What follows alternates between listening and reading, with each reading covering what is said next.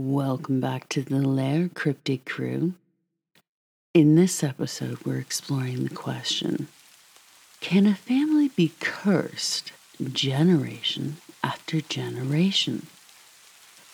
Some would say, no, of course not.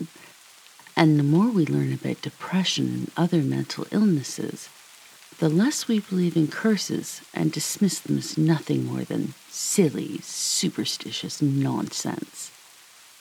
Which definitely makes a certain amount of sense, especially if you factor in a heaping dose of bad luck, right? But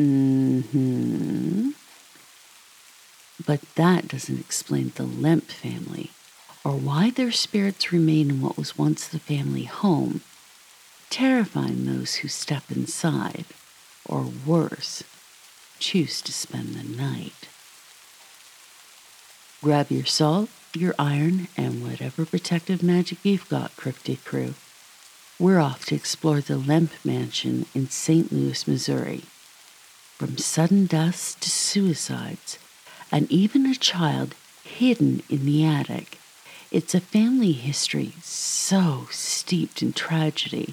It's really no shock that the house has been named one of the most haunted places in the United States.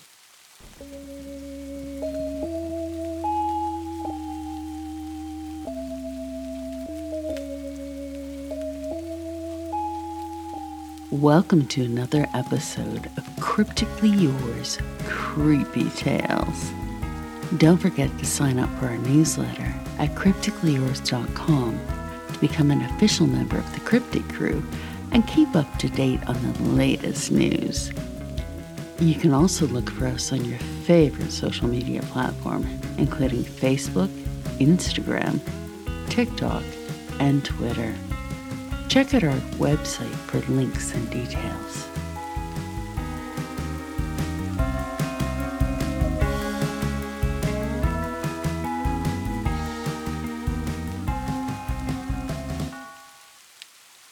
Things seemed to be going pretty well for the Lemps when William took over the business from his father.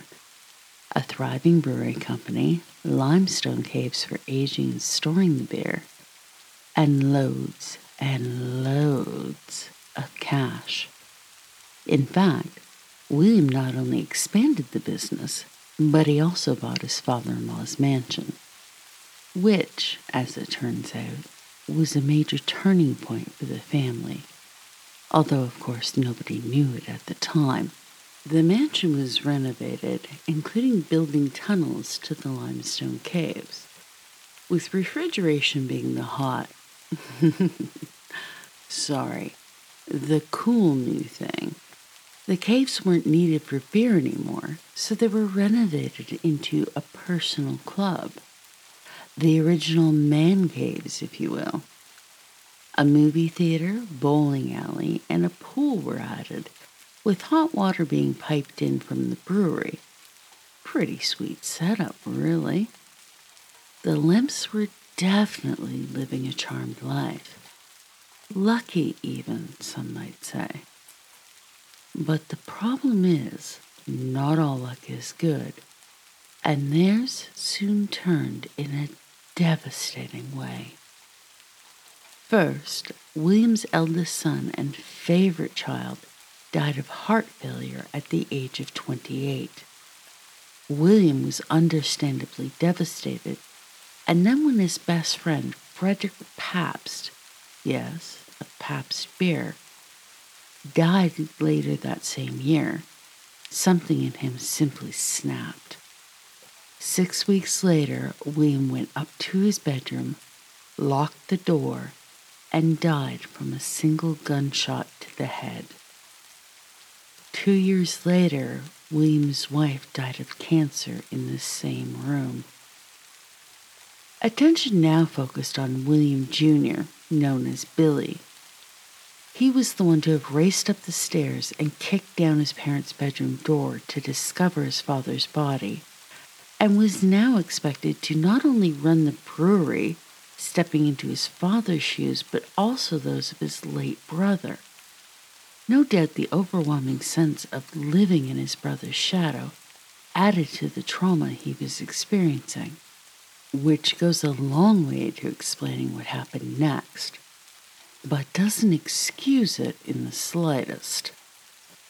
To what should have come as a shock to absolutely nobody, Billy became a raging alcoholic. His behavior became erratic, irrational, and abusive toward his wife Lillian. Billy forced her to abide by strange rules, such as giving her $1,000 a day and demanding she spend it all, or she wouldn't receive another cent. It was his way of keeping her busy and out of the way, so she wouldn't notice what he was up to. And oh boy, Billy was up to a lot. It seems our Billy boy was leading a double life, running the brewery by day and doing a lousy job of it, then indulging in hedonism all night long. Remember how I said the limestone caves were renovated? Mm-hmm. Billy turned it into Party Central. Booze, sex workers, any vice you wanted, all night, every night. Eventually, his behavior had consequences in the form of a son. Details are sketchy since there's no record of the child's birth, or even really any legal proof the child existed. In fact, there's still some debate as to whether his mother was a prostitute or one of the maids that worked at the mansion for Billy and his wife. Former staff confirmed that he had Down syndrome and was never allowed to leave the attic. He was only ever known by the terrible nickname of Monkey Face Boy. For this podcast, I've chosen to call him Daniel. After Daniel's birth, Billy and Lillian's marriage came to an end. Surprise, right? Uh-huh. The divorce trial was front-page news, and gossip seekers were thrilled. Billy ended up remarrying shortly after, moved to another house, and renovated the mansion to offices, leaving poor Daniel in the attic. But that wasn't the end of the dark cloud that hung over the family. Far from it. The brewery, having limped along under Billy's mismanagement, folded during Prohibition. Billy's sister Elsa died from suicide, exactly as their father had. 2 years after his sister's death, Billy walked into the former mansion, went into his office, and died from a single self-inflicted gunshot to the heart. A year after that, William III, son of Lillian and Billy, died of a heart attack. But the curse still wasn't over. Enjoying the show? I'd love to hear from you. Drop a comment below or visit cryptically.com, sign up for the newsletter, and become an official member of the Cryptic Crew. If you have a suggestion for a future episode, be it your own experience or something you'd like us to look into, leave it in a comment either here or on the website. Who knows? Your idea might be our next creepy tale. Reviews would also be welcome at Podchaser, as well as your favorite podcast platform. Edwin, the only Lemp that seemed to have any sense at all, had moved far away and refused to have anything to do with the brewery. He warned his brother Charles to stay the heck away from the mansion, but Charles didn't listen. He renovated it back into a residence and moved in, living alone with 2 servants, and of course Daniel. Daniel passed away in his 30s, never having left the attic, and the only proof he actually existed, beyond first-hand accounts, is a flat grave marker in the family cemetery, with only the last name of Lemp on it. Charles died by suicide shortly after Daniel's death. Edwin, the one who stayed the heck away from everything and believed his family was cursed, is, perhaps not coincidentally, the only one to die of old age. After his death, his butler burned all paintings, artifacts, and documents that had been collected by the family, hoping to end the curse. But it didn't. Through the years, the mansion has been used as a boarding house, an overflow for the hospital, and currently, a restaurant and bed and breakfast. One thing has remained consistent regardless of what the mansion was used for, and that's paranormal activity. When things kept going missing, apparitions would show up, and the intense feeling of being watched could no longer be denied. Workers hired for renovations walked, probably ran, from the job site and never returned. Restaurant workers fared no better. In fact, probably worse. The most common complaints were of disembodied voices, glasses flying through the air, the piano bar playing by itself, lights flashing on, and doors locking and unlocking on their own. Take a moment to consider that, my cryptid crew. Those are the most common complaints. So there were more, they just didn't make the list of the top 5. I'm trying to imagine working in the kitchen while someone you can't see whispers in your ear, or trying to serve customers while dodging flying glasses. I'm guessing that staff turnover might be a bit of an issue here. But enough staff has stuck around that we can identify the most problematic areas. The main staircase of the house, the attic, and what employees have nicknamed the gates of hell in the basement. That's where the tunnel entrance to the caves used to be. The attic, of course, is haunted by Daniel. Passerbys have asked about the boy looking out from the small attic window. As with many haunted places, paranormal investigators have explored the Lemp mansion, and one of the common experiments they seem to perform is drawing a chalk circle on the attic floor and placing toys inside of it. Without fail, it seems, when investigators return, the toys are found moved throughout the room.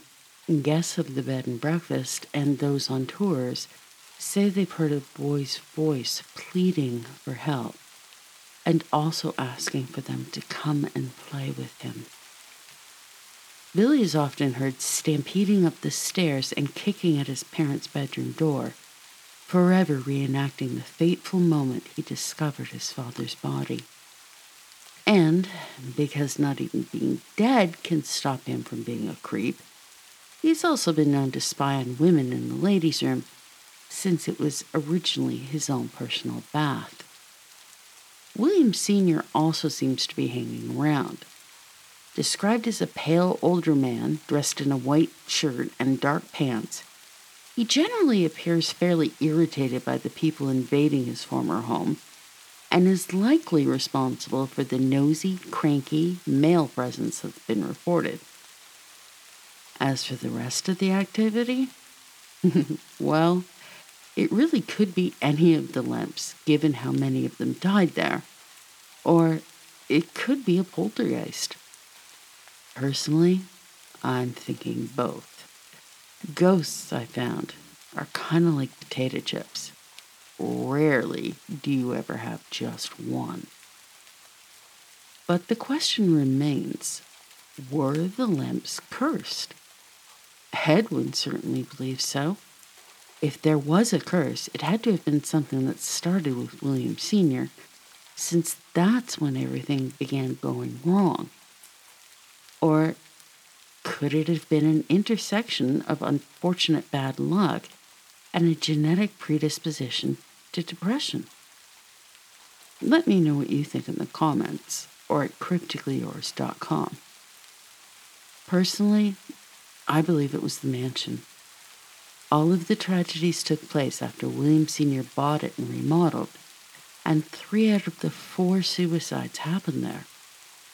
Makes me wonder if his father-in-law, who he bought it from, hated William and left behind a dark gift, or if the father-in-law himself had experienced the same curse and just didn't mention it to him. If you happen to be in St. Louis, you can always decide to take a tour of the Lemp mansion. You can try asking one of the ghosts yourself. If you dare. But a heads up, I'd avoid William Sr. He still seems kind of cranky. I'm afraid that's all there is for this episode, Cryptid Crew. So, do you think tonight's creepy tale was fact, fiction, or somewhere in between? You can drop a comment below, head over to crypticallyyours.com, or hunt us down on your favorite social media platform. Return to the lair next week and discover what else we've dug up for you. This is Grace Stone, your host, reminding you to always keep it creepy, cryptids.